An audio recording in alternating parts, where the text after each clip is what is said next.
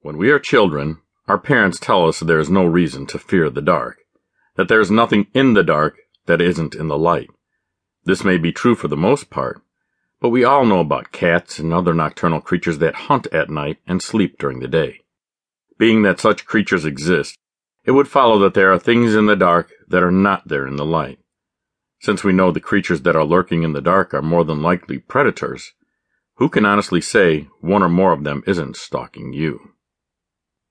You sit in front of the television in your new recliner.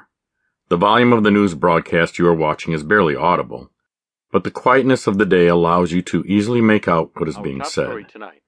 They are discussing a man that was released from prison on a technicality. He was convicted of killing 7 people.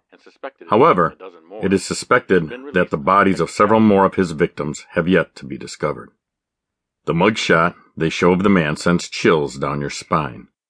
He appears to be in his late 40s, although the news crew said he was 34. He has dark hair and eyes, multiple scars line his face and neck.